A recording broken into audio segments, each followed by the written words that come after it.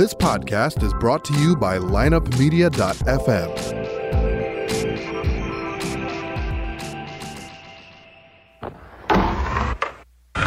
Because if you can tell me what your habits are, I can tell you what sort of a person you are. I can tell you what your future looks like. But like I always say, life is 10% what happens to you, it's 90% what you do about it. The people who are most effective in the workplace believe that their future is going to be bigger than their past. When people don't believe that their future is going to be bigger than their past, they begin to disengage. You're listening to The Circuit of Success, a podcast dedicated to helping you achieve success in every facet of life. Only on the lineupmedia.fm podcast network. Now, your host, Brett Gilliland. Welcome to The Circuit of Success. I'm your host, Brett Gilliland, and today I got the privilege to interview my friend Mike Weinberg.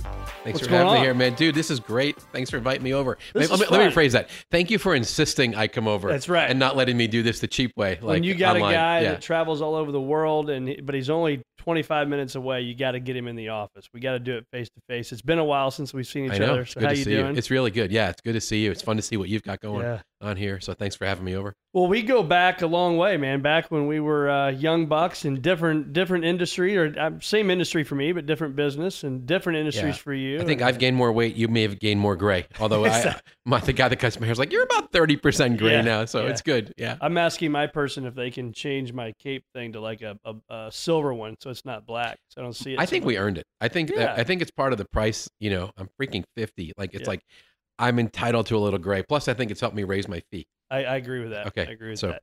So for those that don't know Mike Weinberg, you can see this book right here. He is the author of 3 best-selling books, and check those out. This is the newest one, Sales Truth, which we'll dive into today. But man, I always like to start with what made Mike Weinberg the man he is today.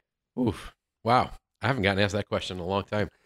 I'm thankful for 3 parents, a dad and a mom and a stepmom that all love me and supported me and still do. Thankful for God's redemption in my life and knowing that I'm accepted and loved not because of who I am and what I do, but because of who God is and what He's done for me. Some good mentors early in my career that showed me the way and invested in me. Yep.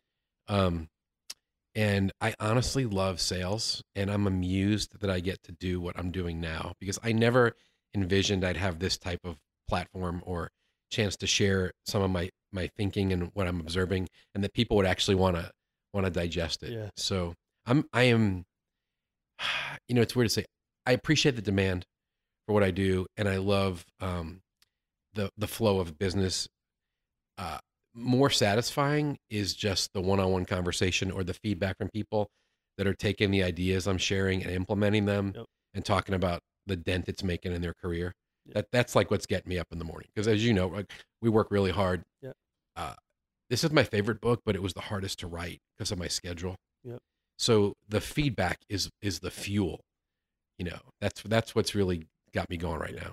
So what was it like? Because again, I jokingly said when I went out and got you in the lobby, I said, the Mike Weinberg. I mean, so again, I remember you and I grabbing lunches. We were both just trying to make a name for ourselves. And but now you are a guy that is wanted, and you are a guy that gets a good fee to go speak literally all over the world.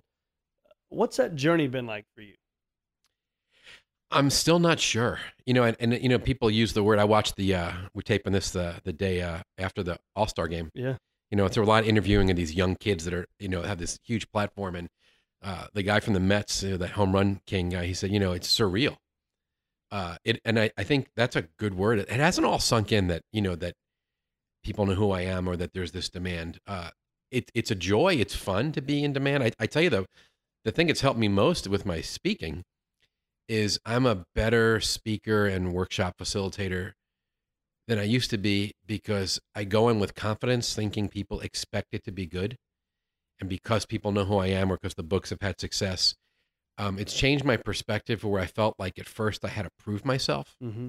And now I'm like, I don't need to prove anything. Like the credibility's there. Just go bring value to people. Stop worrying about what they're thinking about you and make it about them and, bring them value. So that's helpful. But in terms of getting stopped in airports, which my wife, it's happened like 3 trips in a row, where someone grabbed me in an airport. Hey, you're Mike Weinberg. And I'm like, shoot. Like that's weird. Yeah. You know, and it's not in public. Like it's not the grocery store.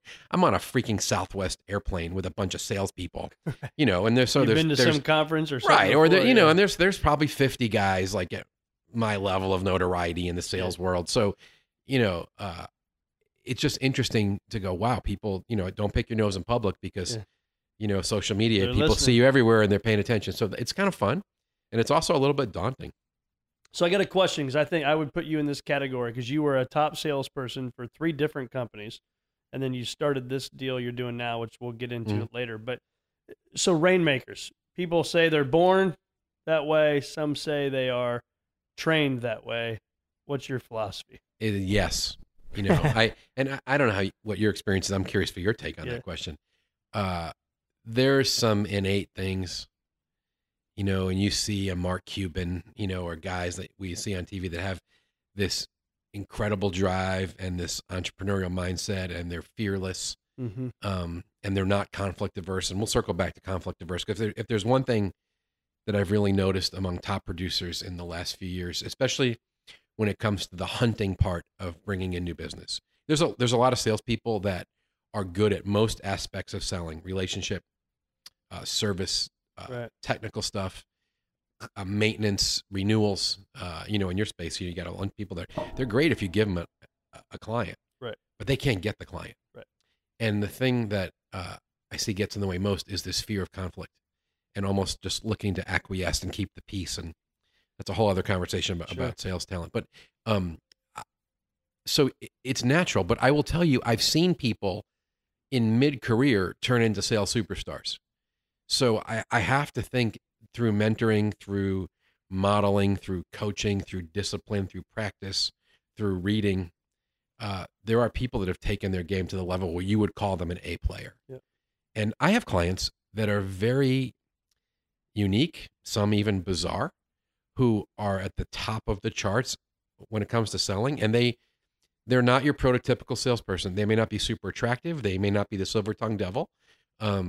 Some of them are even socially awkward, which is really challenging in a sales role. But they're top producers because they're so stinking disciplined, so focused on strategic target accounts. So they know who to go after, and they spend their time laser focused on the people who can buy from them or buy more from them. Yep. And they execute the process, and they don't get fatigued, and they just work it, and they're producing like crazy, which I think is strangely encouraging. Yeah, absolutely. You know, and later on, I'll share a little bit more of my favorite chapter where I highlight these 2 top sales pros, completely different personalities, completely different businesses. Neither are my clients, so I take zero credit for their. I mean, these guys are both top in America and making gazillion dollars. And one of the reasons I wrote so deeply about them and profiled them was because I want salespeople to be strangely encouraged that those people are not freaks of nature. They don't have shortcuts. They don't have tricks. They work their ass off. Yep. They're disciplined. They know their business. They know their story. They know their competitor. They make selling personal. And even though they're both in their 50s and they're both making a fortune, they're still so driven. Yeah. So you know what I'm saying? Like for the average normal person who's not God's gift to selling or so smooth, or like, that's both of those guys. Yeah. And I'm like, that's your example. Don't listen to the nonsense online and stop looking for the shortcuts. Like, you can do this. So that was a really long answer to. Well, no, I'm curious for your take, because you see all these top producers, then you see people that flame out. So. Yeah. You know, I think I go back and forth on it, because I think there's certainly things that you have to enjoy. Like, for example, if I'm a recruiting advisor into our firm, like, there's some people that, like, they can't stand what they would call the chase, right? I love the chase. If I don't have the chase going on, I'm more stressed, right? I enjoy, because I'm passionate about what we do, and I'm passionate about how we serve our clients. I'm passionate about what our culture is like. So I know that person would have a future greater than their past, which is our mission, if they're at Visionary Wealth Advisors. Yeah, what I love, even the way you frame that, is you're going into even another level of conversation about our motivation for selling. Yeah. And my dad, and this is in the book, my dad sat me down before I moved into sales for the talk, and this was almost as awkward, as awkward as the first talk when we were, 12 or whatever. And he basically said, listen, your motivation has got to be to help your customer win. Yep. And if you're always motivated to help your customer win, you'll win in sales. Yep. And I translate that and I unpack it in a little more detail. But what that comes down to is what you just said. What's that phrase? Your future? The future greater than your past. Yeah. Okay. You want to prospect and you want to hunt for new deals because deep in your bones and in your heart, you know that client is going to have a better outcome and a better future if they're with you than they're with somebody else. Yep. And that is such a pure motivation to sell. Yeah, you're going to benefit. And yes, you're going to make money off your client. But if what you really want is the best for them and you're convinced, and this is my message to every salesperson, if you're convinced your prospect is stuck or they're trapped in some suboptimal solution or situation, doesn't the onus fall on you to actually do everything in your power to help them? Which means knock on a door, ask for a referral, pick up the phone, do the hard selling stuff to get in front of them. So you can say, hey, wait a second, I'm not sure you have the best situation right now. Let's talk about this. Let me ask you some questions. And when you're really authentic, I mean, really, when you believe that, people can smell that on you. Yeah. And you're the opposite of the used car guy or the stereotypical, trying to jam something down someone's throat. Right. So I think it's both. It's the drive. I'm wired like you as a hunter, but it's when you want the best, you really want the best for that prospect or that client, you push yourself even harder. Sometimes I'll take a deal, even if I can't fit it in my calendar, because when I talk to the executive, I feel bad for where they're at. And I don't want them going to some inferior provider because I know they're not going to get the same level of outcome that I'm going to create. I'm going to work harder. I'm going to put more of my heart into it. And if I know I'm a better fit, I'll take the deal because I feel like I owe it to them. Right. And similarly, and I'm sure you have this, there are times I walk away and I go, you're asking me for something that I'm not that good at, or what you need is not in the center of my strike zone. I can refer you to 3 people I know that are a better fit than me for this. Trust me. And you let that deal go and you feel better about yourself, and everyone wins that way. Well, so, I think that's abundant, right? And I don't know if that go with starts that. Yeah, go with it. because it's the scarcity versus abundance mentality, right? And I think that right now you're at a spot where maybe however long, what'd you say, 5 years ago? Mm-hmm. 5 years ago, you may not have said no. Yeah. But I think you learn that with time and success in your career, don't you think? Yeah, well, and you're totally, but it's also a mentality that works even when you're not there. Because I see it even with some younger sellers or people that are in the middle of the pack. When they feel like they have a full pipeline, or they really own their own sales process and don't just let the prospect dictate how it's going to work, and they stop playing yes man or yes woman and order taker and say, you know what, Mr. Prospect, I know you want me to quote this for you, but I don't think we're there yet, and I'm not even sure I'm a fit. We need to have more conversation. I need to meet more people. I'm not sure I fully understand your objectives and whether I can put the right solution together. When you back away and you really own your process, I feel like buyers respect that. And they're like, oh, you're not desperate. You want to work through the best outcome. And I have this in my own business. There are clients that are not interested. They just want the price. They want to know your availability. I'm like, I'm not sure we're a fit. And you let them go. Yep. So abundance is big. It is big. It is big because it not only is the appearance of abundance, which people find attractive, I think it communicates something to the prospect that I know what I'm doing and I don't need every deal. Right. And if we're not willing to work through the process, I'm sure you have this in your business where you just don't want every client. If they don't want your full package and they don't understand the value and some of the work you're going to make them do, it's probably not the right fit for you. I think the other word I like to talk about is credibility. And so, you even asked me this before we started recording, what got you into this? Like what I'm doing right now. But if you think about it, you're the 133rd person I've interviewed. That's cool. That's amazing that you're doing that. So that's hundreds of hours, right? Of either research at night, my kids go to bed. That's when I do it because it doesn't impact my day, right? And then just sitting down and doing the interview. But that allows me to bring 133 interviews of wisdom and knowledge and learning to my clients, right? So again, that future greater than your past, we talked about the founder of Lululemon that I interviewed yesterday. Well, there's a ton of learning there. There'll be a ton of learning today that now I get to share with all these other prospects for clients, for recruits, whatever it may be. And I think for you, the credibility is you can stand on a stage and say, I've been there. I've done it at 3 different companies versus all these other people that I may be opening a can of worms here that they just try to be these sales experts and they've never built anything.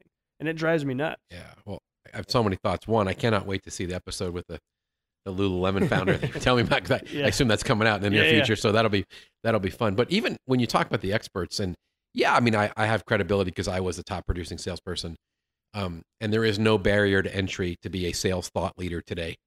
You know, you need a keyboard and a LinkedIn profile, and you could put out a ton of crap content. Take some good pictures. But part of the motivation to write this book was I was pissed off. And some of it was righteous anger because there are idiots in my business who are preaching nouveau nonsense that's really hurting the struggling salesperson who's gullible. Yeah. And you probably see it in your world that, they get their fee and they're they move desperate on and they're hungry for help, and they're always looking for a shortcut. So when some faux expert online puts out an article, preaching the easy button or the hack or the shortcut, and if you just tweet enough, they're going to come running to you with money in hand. You don't pick up the phone, don't do the hard work, don't knock on a door, don't push hard for referrals. There's better ways today. You can, and there are people even doing they take this what you're doing, putting out content, and they take it to an extreme, and they tell every salesperson, you need to put out a ton of content, you need to write articles, you need to be tweeting, you need to be on LinkedIn all day. And I get that to an extent, but what you do and what I do is not what the average B2B salesperson is doing. And I caution salespeople, be very careful when someone's telling you how easy it is. And part of what drove me to write this was what I was seeing with my own eyes in real companies around the globe in a bizarre, eclectic mix of industries. I mean, I've got a defense client. I've got a client in big data, big trucks, big distribution. And then I got a bunch of little software. I mean, it's everything from manufacturing to consulting. The top salespeople in those companies all are deploying best practices and approaches and behaviors that make them top producers today, very similar to best practices they were deploying 5 years ago, 10 years ago, 15 years ago. But that's not trendy or cool, and that doesn't get a lot of print and ink or on LinkedIn. It's you get articles or follows on LinkedIn and a lot of likes when you preach new trendy stuff and say things like, prospecting's dead, don't pick up the phone. Right. Because everybody wants to hear that. They want it to be true. So I was pissed off enough to go, wait a second. What I'm seeing top producers do is very similar to what they've done all along. And now you people are all writing, well, nothing is the same anymore. Everything in sales has changed. And I'm like, someone needs to correct the record and go, no. I have real clients. Right. Forget what I did when I was selling 15 years ago. Right. Let me tell you today, across tech and manufacturing and defense and distribution and software and banking and mortgages and continents. Yeah, it's all the same. So right. So please don't come online and tell me I'm the new expert and nothing that used to work works, because you're wrong. And that's really what drove me to write it, honestly. No, I agree with that. And I think sometimes that stuff is, I put a lot of stuff on social media as well, but that's the stuff you see. You don't see the grind. And that's what I think sometimes where it's can create this falsehood, if you will. Right? Yeah. Because, I get the bumps and bruises every day. I'm in the client meetings every day. We're prospecting every day. We're on the phone every day. That's the stuff you don't take a picture of yourself on the phone and say, here's my, 20th call today and look what I'm doing. That's Nobody right. wants to buy that. No, that's work. Right. Yeah. Shows up disguised as work, right? That's right. And so I love it. I love it. So this race to zero, I think a lot of industries are having this race to zero, and they just want the client maybe. And so how do you articulate value? How does somebody articulate value? What makes me different than that person over there? Yeah, I think so. You go down the path about messaging. We talked a little bit about your approach and your motivation. That should play itself out in your messaging. What I call your sales story is one of my favorite topics. A very popular chapter in my books, and when I'm doing workshops, everybody wants help fixing their messaging. Because if you don't have a good story, if you can't articulate value, I don't know how you could sell. How could you pick up the phone and bang off phone calls? Or how do you even run a discovery meeting when you're face-to-face with a prospect if you don't have enough messaging to position yourself as an expert, as a value creator, as a problem solver? So I spend a lot of time talking about the elements that make a message compelling. And I'll tell you what's not compelling is what most salespeople do, and they lead with talking about their company and its history and its footprint and its number of locations, and then they talk about its solutions. Right. And here's our product. And that does nothing but get you commoditized, and no one wants to hear you pitch the history of your company or how great you think they are. They don't care. They want to know what's in it for them. It's everybody's favorite radio station, right? Yep. WIIFM. So our sales story needs to be about what's in it for the client. We need to very quickly bridge into what are the issues we address, and what are the outcomes that we create for clients. And I think that's how you articulate value. When you, I'll give you a quick example. I do a lot of work with a trucking manufacturer, big truck manufacturer, and their dealerships. Great guys, made in America, super proud, a lot of gearheads, guys making a lot of money selling heavy equipment, love what they do. Yep. But unfortunately, they're so proud of the product and the company heritage and this dealership they work for that's been in business for 5 generations. When they're trying to get a meeting with a fleet manager or they're in a sales call, they will say stuff like, yeah, our brand truck has been around 115 years and everyone starts with the serial number 1 because it's always been made right here in the good old US of A. And our dealership is in its 5th generation of ownership and we've got 16 stores and I love these people. I've been here since 1992 and I want to die. I'm like, everything you just said is self-focused. And I know you love it, right? But in the trucking world, there are 3 big issues. And we all know this. Driver recruitment and retention. There's not enough truck drivers everywhere.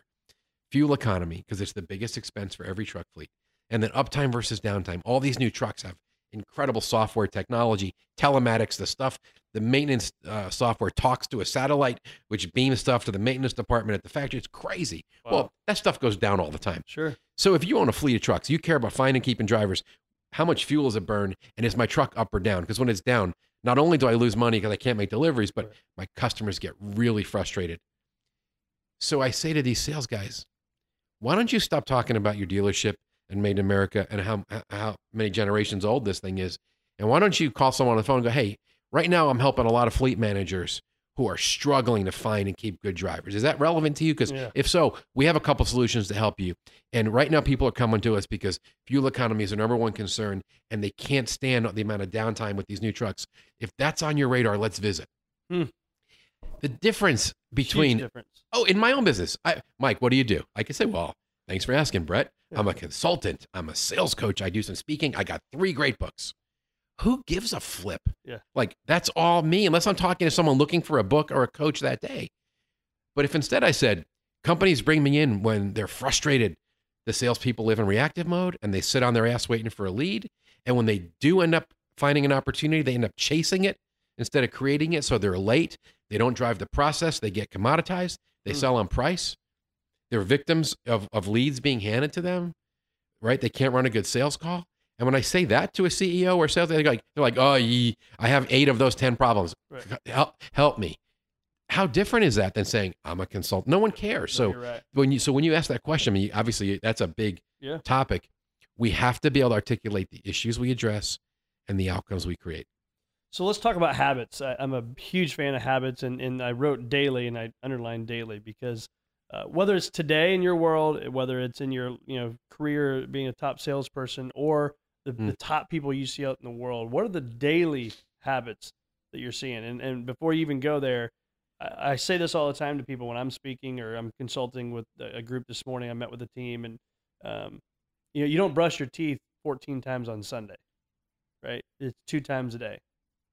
And so it's every single day. Yeah, right. It's really good. So what are you seeing those people are doing? Let me start with things that they're not doing. Okay. They don't get out of bed and check email before they go pee. Boom. Okay. And that's like, I mean, everywhere we go, I'm holding up my phone for those of you listen by audio. We are addicted and overconnected. Yep. So, and I'm a hypocrite in some ways. I'm a recovering email addict, right? And social media junkie. There's an entire generation of us now who live in reactive mode and we're addicted to being connected all the time. So the habit is they get up and they own their early morning. And part of the way you own your early morning is you don't check email to see what came in overnight, what customers have issues, what crap your company is assigning you, what some psycho executive wrote at 2:00 in the morning that they want you to answer first thing. Because if you check your email first thing in the morning, not only do you get distracted from reviewing your goals, whatever morning disciplines you have, exercise planning, and doing some high value activity. So it not only distracts you, but it messes up your mind. Right. Because now someone else is dictating your mood and your priorities, and that is a disaster. So, so the discipline that they don't do is they don't check their email. The thing they do, top salespeople prioritize top of the funnel activity. I said this a second ago, but not as cleanly. There are a lot of salespeople that chase opportunities. Yep. There are much fewer who focus on creating new opportunities. And the very best salespeople are fanatical about working the top of the funnel. And they use the early morning to do the hardest part of selling, which is scratch the dirt, make the phone call, do the research, send the LinkedIn note, ask for referral, do the email outbound. So they prioritize the hardest part of selling, which is starting a dialogue. And then they hold off until later in the day to do the service stuff for existing clients or to try to close some of the warmer deals. Yep. And it's totally counterintuitive because our sales instinct tells us I should get up and try to close my hottest deals first because I got to get those over the finish line. I want to win them. Right. And then, so what we do is we actually start by serving our customers, and we do email and we deal with customer service fires. Then we work our hottest deals. And then we work, okay, well, those deals aren't hot yet, but boy, that guy's close to proposal stage. Let me see if I can move that one forward. And then with that, there's no time left at the end of the day or no energy. And you're like, well, I'm not going to prospect for 10 minutes. So top people, they flip it and they do the worst, hardest thing first and they get it done. And then they always have a full funnel because they're putting stuff in the top of it. I'm glad to hear that because we have a lot going on right now in our firm and a lot of our advisors. I run a mastermind group every month, and we're focused on what I call Focus 90. So when I walk in that door right there, I set my briefcase down right here. I go fill my water up, and people in our firm have heard this a million times now. And then I come right back. My goals are in front of me. The 5 things I've got to do are in front of me, right? So if I'm reading my goals daily, I'm doing these 5 things that allows me to control the day versus other people controlling my day. And if I can win that 90 minutes, I win the day, right? Well, that's good. And I think that's what we got to focus on. And I'm just trying to get in our firm or other people that we talk to, win your 90 minutes, win your first 90 minutes. That's so powerful. That's a best practice. I mean, and anyone who writes from Michael Hyatt, who I'm a big follower of on productivity, anyone who writes about morning routines and really understanding how to focus, that's a key. Yeah. You got to own the morning, own the 90 minutes. I just took all my my technology out of my room because I found myself being guilty of that, right? You it's right here. You wake up, you're scrolling through Instagram or you're checking emails, and next thing you know, 45 minutes has gone by. I'm like, this has not been productive for anybody. Yeah. And what good news comes in the morning on an email anyway? Not likely, right? Yeah, so, never, right? And it's not like you're putting it off for a day. Yeah, no. You're talking about give me 90 minutes, and if you're getting up early enough, you still could be getting back to people by 8:30, 9 o'clock in the morning. You're Absolutely. not. This isn't like we're ignoring clients. Yeah. I want everyone, because I think people will hear this and they go, "You guys don't understand my business. I got to be reactive, and if I don't respond, someone else will take care of them." We're not telling you to ignore. That's a great point. We're not telling you to ignore your clients or service issues. We're telling you if you want to be a top producer, you have to be more selfish. And I talk about this in the book. I think the word selfish gets a bad rap. Yep. From when we're little kids, they tell us, "Oh, share your cookies, share your toys." And I'm like, no, top salespeople don't share. They don't share their calendar. Yep. Like they focus on what moves the needle, and they're really good at saying no. And they extricate themselves from low value tasks, or they delegate, or they hire an assistant. Well, I think too, you just said this, and it's one of my questions today. But is the power of no? It's something like in 2019 I'm working on. I just did it on a text message just a little bit ago, and but it's hard. It's hard to say no because you want to be liked, you want to be involved, and you just don't want to say no to people. But it's really hard. Michael Hyatt has some really good. He's got a podcast on saying no, and it's very helpful. And he's got even templates for how you respond to people that are asking for, I want to just pick your brain, or I want to do this. And he's like, I went to one of his free to focus workshops, and basically summing up what he was telling us. And it was before this free to focus thing got really big, and before his book, there was only like 40 of us. And he got really personal. He's like, you have to be willing to say no to some really good things to make room for the most important people, the most important relationships, and the most important tasks. And if you don't learn to say no and delegate and extricate yourself, you're never going to be focusing on the stuff that you need to, that really moves the needle with the key people in your life and the key tasks that move the business. And I'm like, okay. And he said, there should be no guilt in that. No, but the phone and the constant connectivity, I mean, they're going to laugh at us. And I read a book called Deep Work last year, a guy named Cal Newport. He's got a new book that came out about like total social media abstinence. And he's a, total brainiac, like, Georgetown and Dartmouth and PhD. So guys like you and I. Yeah, just like, he's not a sales guy. Exactly. Doesn't have my New York public school education, Right, exactly. But he studied people, and he basically was talking about we've become mental wrecks. And it's not just ADD, it's the habit that we can't even be bored. We don't know what it's like to sit around with a legal pad and a pen, even on an airplane. The worst thing that ever happened to us was Wi-Fi going on an airplane. Yep. That was the one place I could bring a pad, I could bring an ink magazine or a car magazine.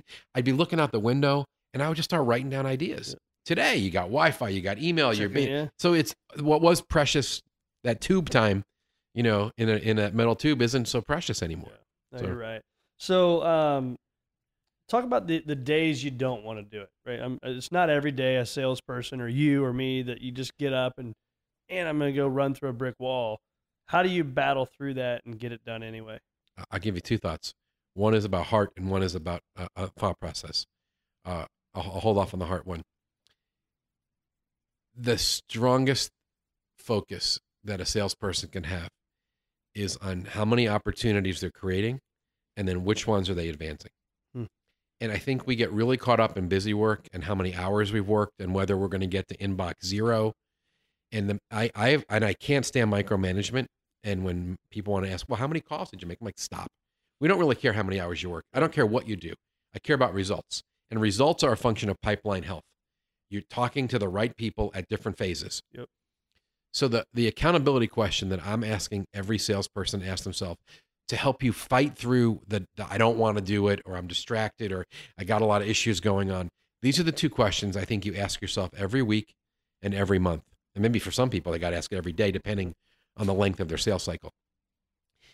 Question number 1, name the new opportunities you created from your proactive sales effort. In other words, in the last 7 days, what did you put into the pipeline? What did you create that's new, that's now in your funnel that you're working, that wasn't there a week ago or 30 days ago? And obviously, if you've won the deal since you put in, well, that's okay. You just count it.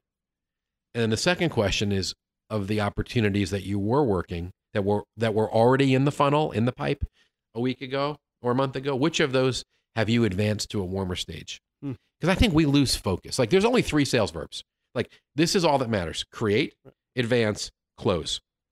And my message is, if you are not working on creating, advancing, or closing a deal, then you're doing the wrong thing. You're wasting time. Brian Tracy, I don't know, he's got to be 90 years old. I don't know how old he is, but I mean, I've read a lot of his stuff. Most of it says the same thing. It's all good. Yep. I heard him speak, 15 years ago. He still was using overhead transparencies. Yeah, that's right. But I was soaking it up. I had pages of notes. And he's the guy that came up with, all day long, we should ask ourselves, is what I'm doing right now leading to a sale? That's the simplest but most brilliant question. And I tell salespeople, what if you set an alarm and every 30 minutes you actually asked yourself, is what I'm doing right now leading to a sale? Because for most people in our businesses, 90% of the time, the answer is no. You're not creating, you're not advancing, and you're not closing. So that was part 1, is to fight through, is focus on those verbs. Part 2 is, I think we need to engage our hearts, because it is a drag and it gets tiring.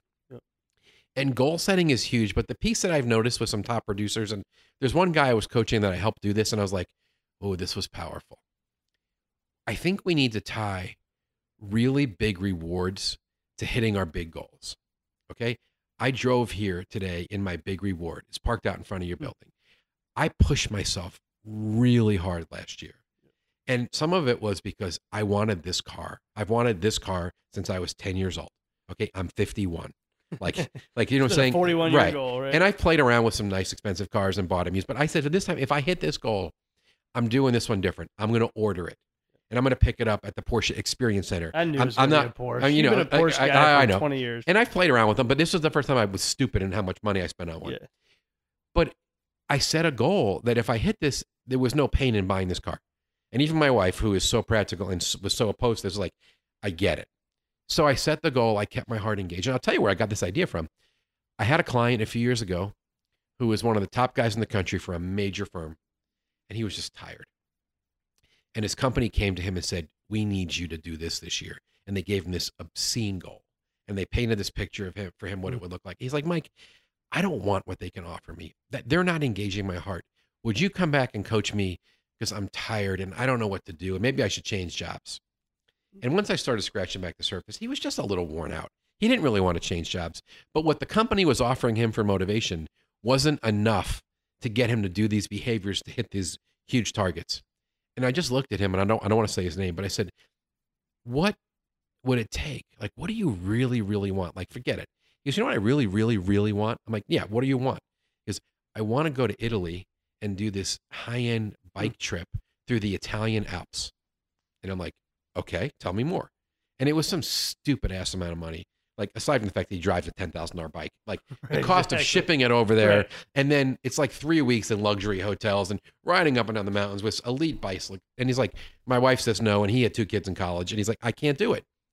And we did the math. And I'm like, what would it take for you to earn, like, it was like 2+ times what this trip is going to cost extra. And he did the math and he came up with a goal. I go, if you get your wife to sign off on that trip, would that keep your heart engaged? He's like, oh my gosh. Yeah. And like, he's like, you know, the chills. He's like, I want that trip. I go, well, write it down. So he went, he sold his wife on it. He wrote it down. He blew the goal away. He shipped his bike to Italy. He stayed in those. And I'm like, so it was more than a discipline. Like, and that's where I really got the idea for this. Like, you got to put the rewards in and it works because I'm not that disciplined. So I've been a guy that my whole career I've done that with the reward type stuff, but I've also found for shorter term things, I have to have some sort of, was it the carrot or the stick, right? So I've had to buy a coach I use, God rest her soul, Jan Teresi Mokwa. I bought her like an $800 purse one time because I didn't. It was a consequence. It was a consequence. That's so great. Right? And she would bring that person to our coaching meetings and it made me mad every time in a fun, loving way. With a big smile. Right? Yeah, with a big smile. But so I've had to do the consequence, but also the reward. I think they work fabulous. And to your point, back in what you need to do to do your normal life, but then that's really 2X good. It up, yeah, you know? That's good. And just since you mentioned her, you know, great lady. Yeah. I only knew her a little bit, and she was a member of the Porsche Club here in St. Louis. Yeah. And just for those of you who don't know, she just died in a freak accident totally a couple of years, accident. Barely 2 years ago. I don't even know how long, but terrible. So sad so stuff. Talk about it. Also shows that life, you know, it's a reminder. Like you know, I don't want to get all emotional here, but it's, you know, we have friends in our life that have young folks that have cancer and people who have died tragically, like she did, and it's a reminder to love well, to forgive quickly, to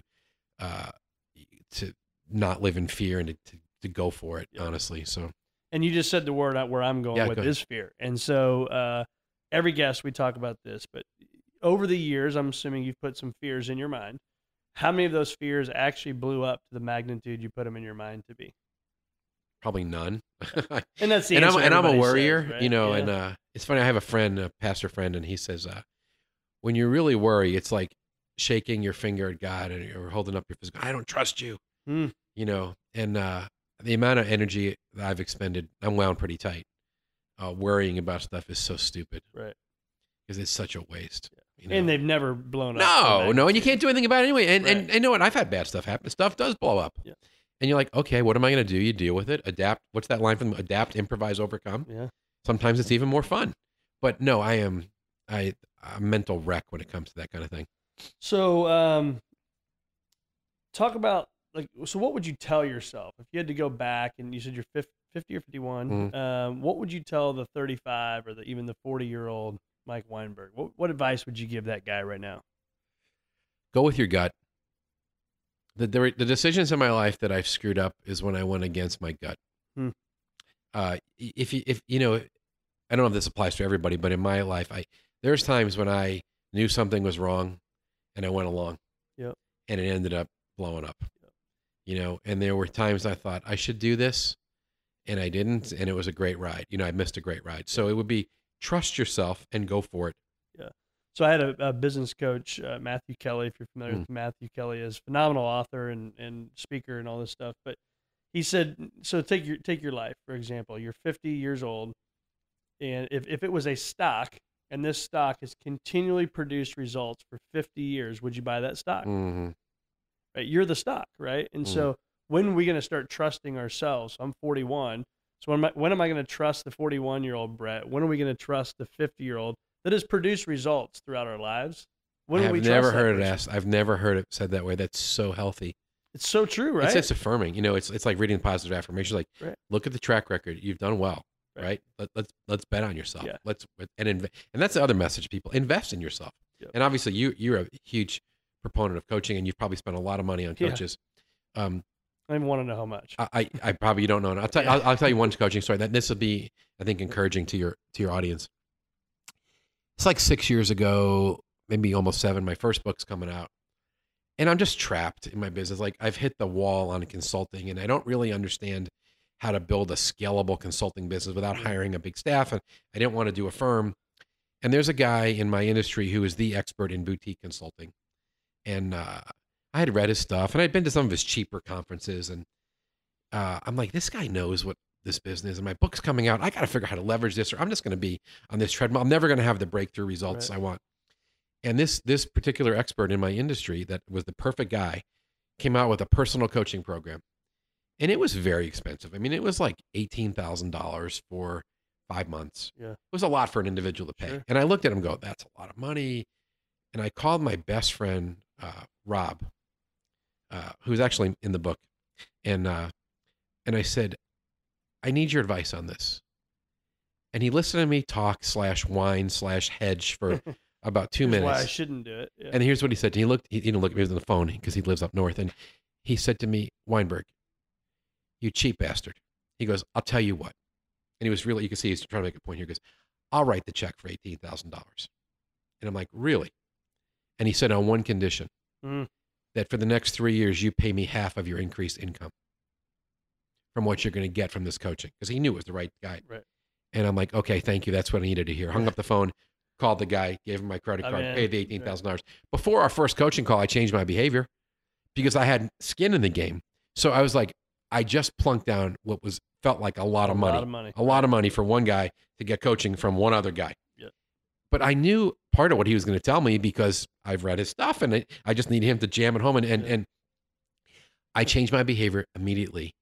And, my business is probably, I don't want to exaggerate, 5 times the size it was of that 7 years ago. So, I mean, and that was one investment. There've been many along the way, but it's just, it's a message to people that, that's your trust your gut thing. Trust your gut and winners. But I needed a friend to tell me, don't wimp out here. He's like, I believe in you. Like he looked at me, basically we hold up a mirror as a friend, like in love. I could get emotional, choked up saying, but he's like, dude, don't be an idiot. Right. Invest in yourself. Of course you need this advice. And if you don't, I believe in you enough, but you're going to pay me back handsomely. Yeah. Like, I mean, I would have owed him $1 million. I mean, I know what would I have paid for that $18,000 loan, No, you're absolutely so it was just, you need to be pushed. I just admit this. I don't coach myself well. Yeah. I can walk in someone else's office and I can ask a salesperson 3 questions or a CEO and point them, and I'm like, oh my gosh, can I coach? Well, it's sometimes taking our own medicine. I don't even see myself right. We're fools. We're idiots. We're totally clouded when we look in the mirror. Yeah. Well, that whole fear question. I mean, I have these stupid fears I put in my mind that never blow up to the magnitude I put them in my own mind to be, but yet 133 people now have told me, well, none of them have blown up.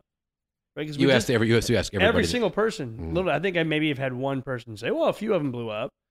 But even then when they do blow up, quote unquote, blow up, the how we handle that blow up is completely different than how we thought we were going to handle it. Yeah, it's really good. All right, that's my nugget from this. I like it. Yeah. I like it. If I can teach Mike Weinberg anything. Is there a fee for this? Am I paying? There is. Am I paying? Because that was a really good takeaway. It's actually $18,000. All right, it's good. All right, I'm in. I'm in. Talk about transparency and vulnerability. How important is that? Why'd you ask that? It's interesting. I think, especially for males, I think it's very hard to be transparent and vulnerable. And I just literally had this discussion last night with my 11-year-old. He was laying in bed and he was mad about something, and we talked, and he was very transparent with me. And I stopped, which is, again, not maybe a strength of mine, but is to slow down and say, you know what, I appreciate you being transparent with me. It made us closer. He was vulnerable with his feelings. And I just want him to know as an 11-year-old boy that it's okay to be transparent and vulnerable. And I think in our society, we don't do enough of it. No, boy, that's really good. Yeah. I think it goes along with authenticity. There's especially in the facade of the social media world where everyone's putting up pictures of all beautiful things. If you can really be honest and share, and I think mental health, and I'll just put this little sidetrack in because we all have people in our life where mental health is an issue. Yep. And I've got some friends that are in deep, whether it's them or their kids, where they're, at the level of crisis almost. Right. And there is such a relief for people that are struggling with whatever it is, or depression, where they know I'm not alone. And because other people are being transparent about their challenges, that they feel free to ask for help instead of going down potentially a very tragic path. So I think that's part of it. I think in the business world, there's just this general fear of transparency because you're going to get found out. One of my mentors, a guy named Dave Kenzel, brilliant consultant, he told me he consulted a ton of CEOs, especially privately held companies. Every CEO's fear is of being discovered, that someone's going to figure out, I'm not really good enough. I don't really know what I'm doing. What am I even doing in this job? Even if it's my family business. For sure. Right. And he goes, that's the beauty of understanding that we're all broken and we all have needs, and that no one's got their act together. We're all a work in process. And people who are transparent and are willing to ask for help, or are really vulnerable with their friends, benefit, because then they get real love, and they get people who are willing to come along and compliment their weaknesses. Right. You know, so I don't know if that's a great answer. I'm trying in my own world to be more transparent with my clients, and even online when I put out content, whether it's a struggle or it's a success or it's a family thing or it's a faith, to say, this is who I really am.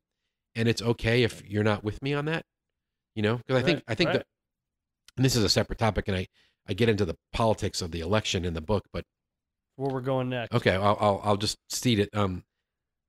This country's lost its mind. Yeah. Like, there's no more civil conversation. You're not wrong or on the other side of the table. You're my enemy and you're evil. Like, how did we get to this place where we don't even have dinner with people that have different views from us? So it's crazy. So it's a long circular answer to transparency. I appreciate people who tell me the truth, and who are willing to call me out. You know, I wrote an article, I don't know, 2 summers ago, when Jordan Spieth, the golfer, had a comeback win in the British Open. Great article too, by the way. And he struggled since then. You know, he has.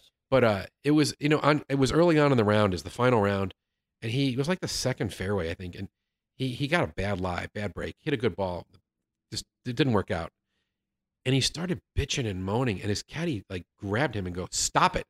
Like, you have 150 yards, whatever the thing was, to the stick. Let's talk about what club, and let's make a good shot." So it's like he called out his boss in the middle, like on BS. He's like, "Don't whine right now. I need you to focus." And then later on in the same round, so there was one where he punched him. Later on in the round, Spieth was struggling and really doubting himself. And the caddy reminded him, walking to one of the next holes, he goes, "Remember last weekend you were away with like Michael Jordan and Michael Phelps and these other like world-class athletes?" And Jordan Spieth's like, He goes, "You belong in that group. Go hit this shot. I need you to believe that that's who you are right now, because we're going to win this thing." Like, you know, because they're not talking like that. I'm getting the chills, like saying that. So in one hole, he's telling him the truth in love, kicking him in the ass, and then later on, he's telling him, you're the greatest there is. Yeah. You can do this. And like, who in our life is playing that role? Because we are not Lone Rangers, and we need that type of support. So I think people are afraid of the challenge, and I ask this question a lot to people. But if I had, and you don't have to name this, but if I were to ask you, name the 1 or 2 people that have challenged you the most in your life. What's also the level of love they have for Mike Weinberg? It's high. Yeah. It's high, right? Yeah, it's high. But I think sometimes I'm guilty of it. Because, like, you know, I grew up, not a lot of conflict, all this stuff. And so it's like, I don't want to go there with some people, but yet the people that love me the most are the ones that would challenge me the most. Yeah, you're moving me. You're making me think. And I'm almost coming up with a few names in my head where I probably need to go remind people that I need them and that I can be more transparent. Yeah. Because it's hard. It is hard. And people only see, and I'm sure it's in your world, you know, they see the success, and you're running and you're grooving and you got this nice firm and everyone, you know, we're on doing this. It doesn't mean there aren't struggles and faults and you need help, and that is so it's good. Yep. So talk to us about this book. Why is it such a passion for you? I'm a truth teller. And if there's something that I'm good at, I think I've figured this out while writing this book, and just some feedback I got is that I can take what looks complex and make it sound simple, and I can call out the nonsense in a pretty succinct way, and they say, "No, that's not real. Let me show you what's real." So this is the book I most wanted to write, and it's a message I felt like the sales community most needed to hear. I mean, there's some how-to in this book, but this is not my how-to book. My first 2 books were how-to books, one for salespeople, one for sales leaders. This is like let me tell you what's really happening. Because I'm in all these companies and I'm seeing all these salespeople. Here's what the people that are crushing it are doing. Why don't you copy that? Yep. And by the way, here's a lot of the nonsense and the false theories that people are preaching that's real popular. Can I point this out and highlight it?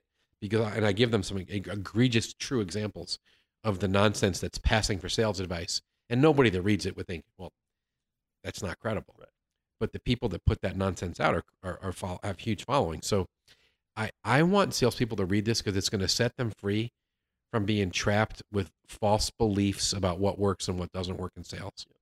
And it's funny you say that because I like Matthew McConaughey. I think he's a smooth dude, right? And I didn't know this, but for some reason it showed up on social media somehow, and then I went to YouTube. I've been watching this 40 minutes on a drive yesterday. He spoke, I don't know when it was, could be years ago, but he spoke at a graduation. Really? And it's phenomenal. If you haven't listened to it, just Matthew McConaughey motivational speech. There's 13 things he talks about. He's sitting on a booth at a deal, and he says one of them is you can't own the truth, right? So when I see sales truth, and it made me think today, you can't own that truth because it's just true, right? Pick up the phone, go get a relationship and build the relationship, right? I mean, on and on and on and on. You didn't write. I mean, you wrote the book. No, I didn't make up any truth. Yeah, I'm only sharing what I'm seeing. Yeah, and I this is where it gets weird. There are people that are real and have real business and have real clients, and then there are people that are at home in their basement writing articles. Right. And I did my best to point out. You can tell who's who when you're trying to discern who to listen to. Yep. So it's a challenge because it's a big business. And there's a lot of people that have agendas. And one of the comments I made in there, you need to be very careful because some people are completely untethered to the truth because their livelihood depends on the agenda that they're sharing with you. They have a sales process where they have a tool and they make a living by selling you that process or training for that process or that tool. There are 1,000 sales tool vendors right now trying to convince you don't have enough sales because you don't have my tool. And I can tell you, I have never met a company or a salesperson or a sales team who's struggling to pick up business because they don't have a tool. Right. Like, not one. There's nobody failing because they haven't adopted a new process. In your whole world, I mean, right. No, you're right. I don't know how many salespeople you've been around, thousands in big companies and in what you're doing. I mean, so it's a caution to be careful of people that have an agenda. I don't own a sales process. I just want people to use every available and ethical means necessary to have success selling. So that's kind of what motivated me to do this. I like it. Yeah. So where do our listeners find more of Mike Weinberg? Where are you at? Online, my site is mikeweinberg.com, WEINBERG. I'm pretty active on social channels, Twitter, Instagram, at Mike_Weinberg. And then book and stuff, Amazon's probably the best place because you'll get it tomorrow. You get it tomorrow, and then Barnes and Noble. There are 0 reviews for books. I guess if I go and look, I mean, there are really. It's not surprising why Barnes and Noble struggles. Yeah, I've tried to support them. I've tried to help them. It's amazing. They're just not interested. You could be a #1 bestseller on Amazon and not even get inventory placed at a retail bookstore. And you're like, well, I guess you guys have given up. Right. So amazing. It's weird to have to say that, but I've tried, and it's like fruitless. So MikeWeinberg.com, check him out there. Last question for you, my friend, is what do you wish you had more time to do? What are you passionate about? Oh, I need to be a better husband and spend some more time just playing. My wife wants to play more golf and just be involved with more people, and it's the discipline of going, okay, you've worked enough, and you know this, right? When you work for yourself, sometimes it's the worst boss because you never want to put it down. So like tomorrow and Friday, I'm taking a staycation, and I'm stressed to the max. Are you really? Because I'm taking 2 days. Normally, I take days off. Maybe it's a charity golf tournament, or I'm going on vacation. But I talked to my wife today. I called her. I'm like, what are we going to do for 2 days? We're like, oh, we'll put the list together tonight. But it's funny, right? Because you're so sometimes hard charging. But it's going to be a great use of time. And will you be able to turn it off? Will you disconnect? You won't be checking email for a while. I probably won't. Your assistant and the team will get it covered. Yeah, and I've gotten better. Know if something happens and I'm needed, obviously they know where to find me. But and I'm in the same situation where it's really just choice. Yeah, and some of it is, and Michael Hyatt's been really helpful with this. Back to him again, but when you rest and you recharge, you're better for work. You need to get away. You need to fly fish. You need to take your your car and go for the ride. You need to go for the run because that gets you thinking. Yeah. And that's healthy. So I lied. I said it was my last question, but you made me think of two things. Is I'm a huge thinker and I'm a huge reader. How important are those things to you? Yeah, I become a better reader. I'm also using Audible more now to supplement. Yeah. So I'm doing audio, but I had a couple books that I've read in the last year. I never would have, and they weren't sales either. Yeah. Is that Free to Focus book? Yep. That Deep Work book by Cal Newport. Radical. My assistant picked that book for me. She's like, I'm worried about you. You are too busy and you're working on too much nonsense. I need you to go deeper on the projects you care about. Like, talk about a great assistant. She knows my weaknesses. And, and she picked the book and said, I did the reviews. I'm buying this. You're going to read it. We actually did the Audible. And it was really, really helpful. Deep Work? Deep Work. And I'll share another one. John Gordon has become one of my favorite follows, Mr. Positivity. Yeah. And, he's like the coach to Dabo Sweeney now. Right. When you're coaching the best coaches, he's been on the Circuit of Success as well. Really? Fellow guest with you. Oh, I need to go find that episode. I think the world of him. And I trust his values. And I read his little book, The Energy Bus. Phenomenal book. And I'm like, come on, this is going to be cheesy. My friend in Charlotte, North Carolina said, no, read this book. Yep. And it took a couple of days. And I read this book. I'm like, I needed this. It was like, boom. You know who should read is your kids. So I've had my 13-year-old read that book. Oh, it's perfect for them. It's because it's an easy read, but it's just a phenomenal book. It's one of my mantras. He tweeted this a couple of days ago, and I put it out again. The mindset that says, I get to do this, not I have to do this. And that's changed me. Like, even because with all the stuff and how busy and I'm like, oh, I got to do this. Like, no, I get to do this. Yeah. This is like my prize for doing all this other stuff. Like, I get to do it. And it's radically helped me. Yep. Yeah. That's awesome. Small Mike Weinberg, thanks, my friend. Thanks, buddy. It was really fun. Yeah. Good being with you. And Mike Weinberg, again, check him out at MikeWeinberg.com. His newest book, Sales Truth. Thanks again for being here. Thanks, man.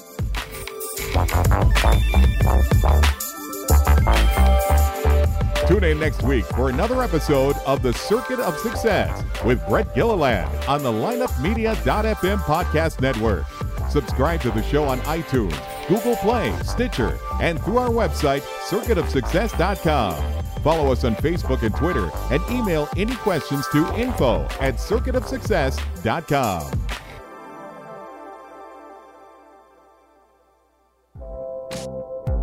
This podcast was a presentation of lineupmedia.fm.